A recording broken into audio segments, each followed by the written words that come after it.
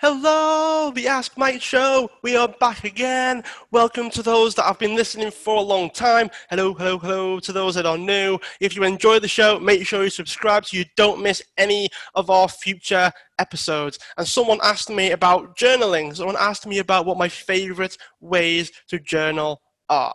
And there are three main ones, three main things that I like to do when I journal. And the first one is a bit of a brain dump. The first one is getting everything that's in my head onto paper.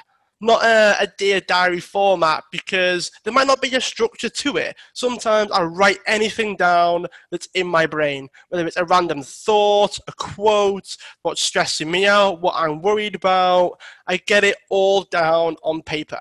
Once that's disappeared, I can look over it, I can get rid of it if I don't need it, whatever it is, because you never know what's inside your brain. So that's the first one. The second one is I try to give myself prompts. I try to give myself little tweaks to the way I'm thinking, because very often I need that. Very often you may need that as well. You may need something there that tweaks your brain into thinking a different way, whether that's gratitude, whether that's happiness, whether that's productive, whether that's trying to relieve some of the stress and negativity that goes on the day to day.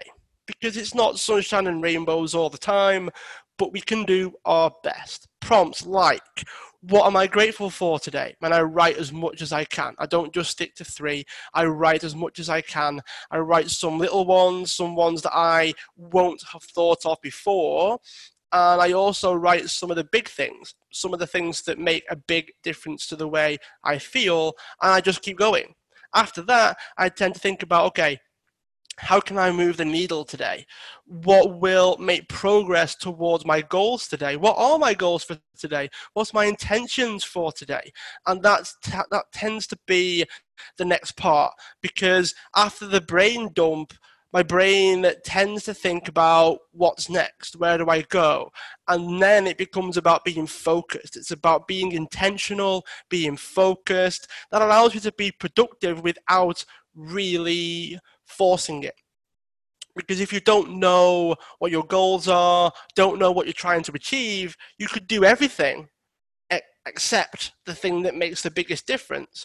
But once you've done that thing, once you've moved the needle on the biggest thing that will help you towards your goal, towards your vision, everything else becomes extra credit, if you will. And I actually use that term because once you've done the things that you need to do and you have spare time, spare energy, and you think, maybe I could do this, maybe I could do that, and you start to feel a sense of you're doing extra.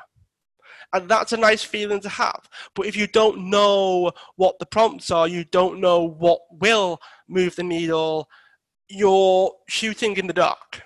But as soon as you know, the lights come on and you're instantly improved, instantly more focused, and you're instantly more likely to get the results that you want from your actions. All right.